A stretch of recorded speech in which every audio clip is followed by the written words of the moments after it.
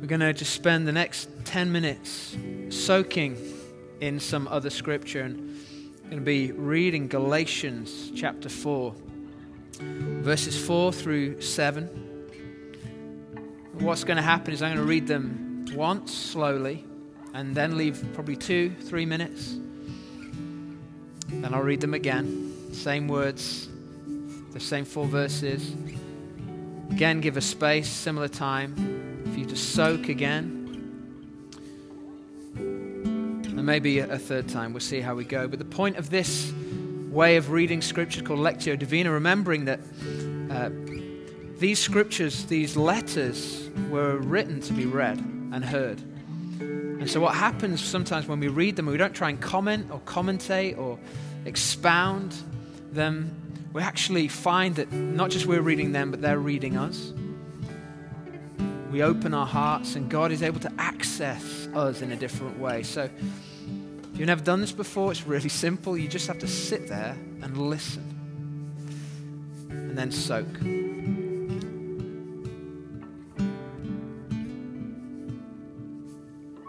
Galatians 4, verse 4 through 7. But when the set time had fully come, God sent his Son, born of a woman, born under the law,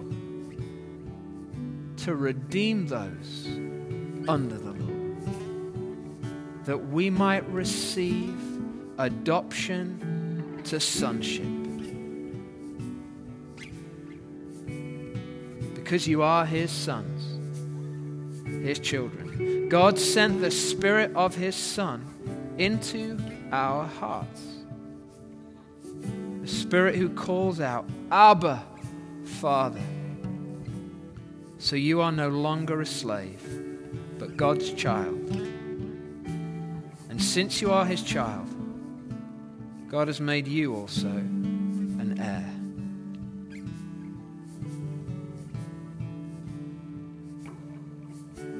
Going to sit with that now for a couple of minutes, and maybe a particular word that jumped out you want to focus on. Just rest.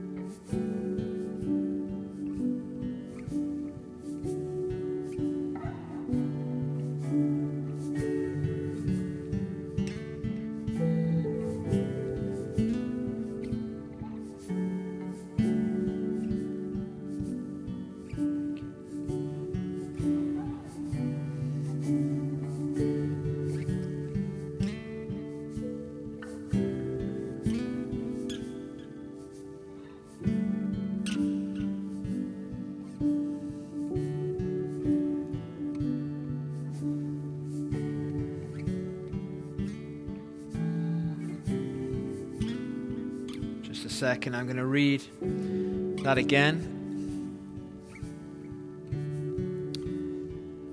This time in a slightly different translation, only very slightly. When I read it a third time, I'll read it in again, slightly different. It says, "But when the fullness of time had come, God sent his Son, born of a woman, born under the law, in order to redeem those who were under the law, so that we might receive adoption as children. And because you are children, God has sent the Spirit of his Son into our hearts, crying, 'Abba, Father.' So you are no longer a slave, but a child. And if a child, then also an heir through God."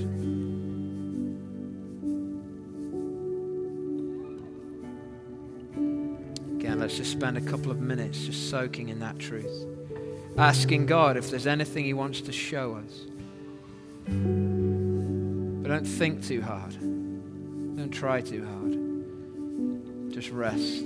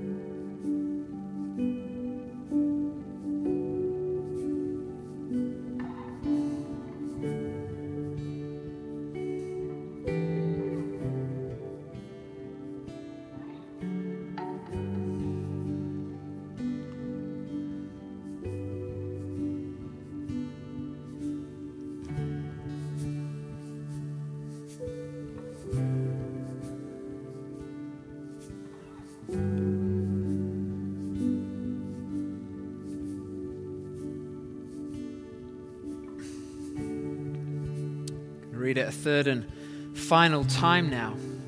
And no modern Lectio Divina, divine reading, would be complete without the Message translation. So I'm just going to read it now from the Message. "But when the time arrived that was set by God the Father, God sent his Son, born among us of a woman, born under the conditions of the law, so that he might redeem those of us who have been kidnapped by the law. Thus, we have been set free to experience our rightful heritage. You can tell for sure that you are now fully adopted as his own children, because God sent the Spirit of his Son into our lives, crying out, 'Papa, Father.' Doesn't that privilege of intimate conversation with God make it plain that you are not a slave, but a child? And if you are a child, you're also an heir, and with complete access to the inheritance." I'll spend 2 minutes just wanting one final time reflecting, sitting in the truth that we've heard read.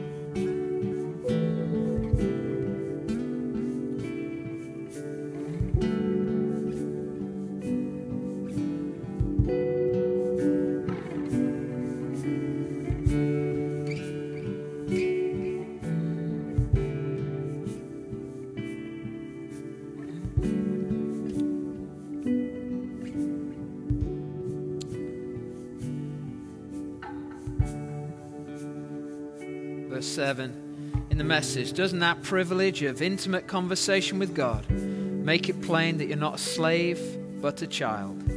And if you are a child, you're also an heir with complete access to the inheritance. Father, we thank you today that what you've given us in Christ is complete access, unfettered access to our inheritance in your kingdom, which is the life of the Spirit, the life of love, joy, peace, patience, kindness, goodness, faithfulness, gentleness, and self-control. And now, Lord, I ask that you would pour out your Spirit upon us again, that we might live the life of your Spirit, live the life of the kingdom afresh.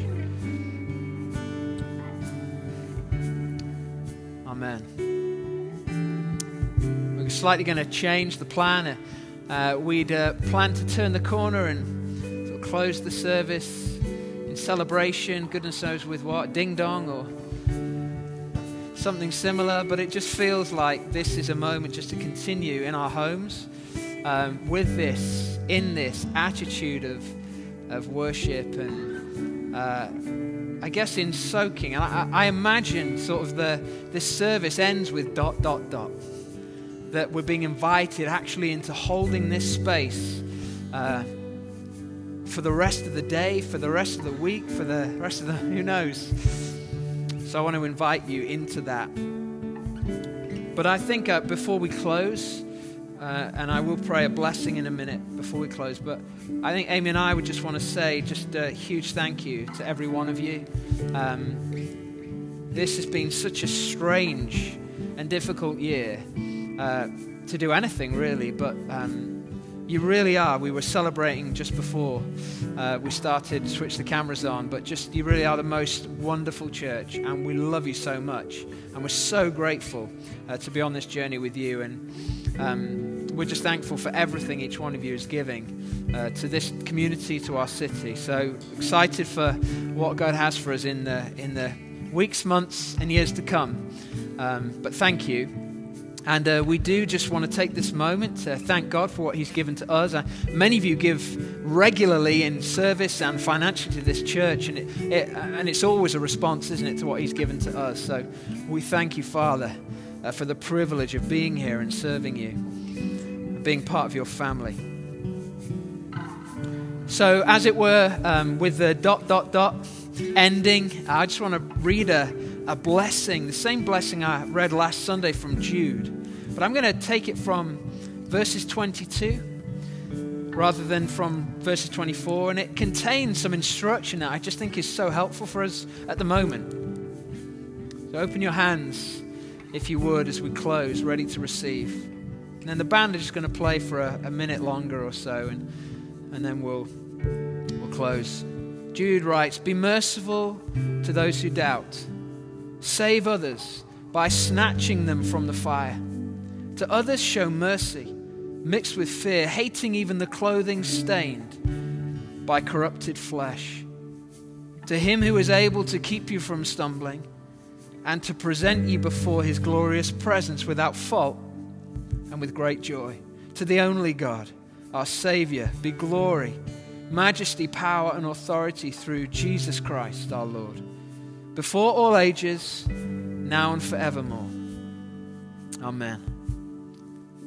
And church, Trinity Church, may God's blessing be upon you this day, this Christmas season. May you know the presence of the Father who loves you, the Son who died for you, and the Spirit who promises to walk with you every day, to fill you with his fruit and his presence. May you know his presence more than ever before. And may the blessing of God, the Father, the Son, and the Holy Spirit be upon you, remain with you in all you love, both now and forevermore. Amen.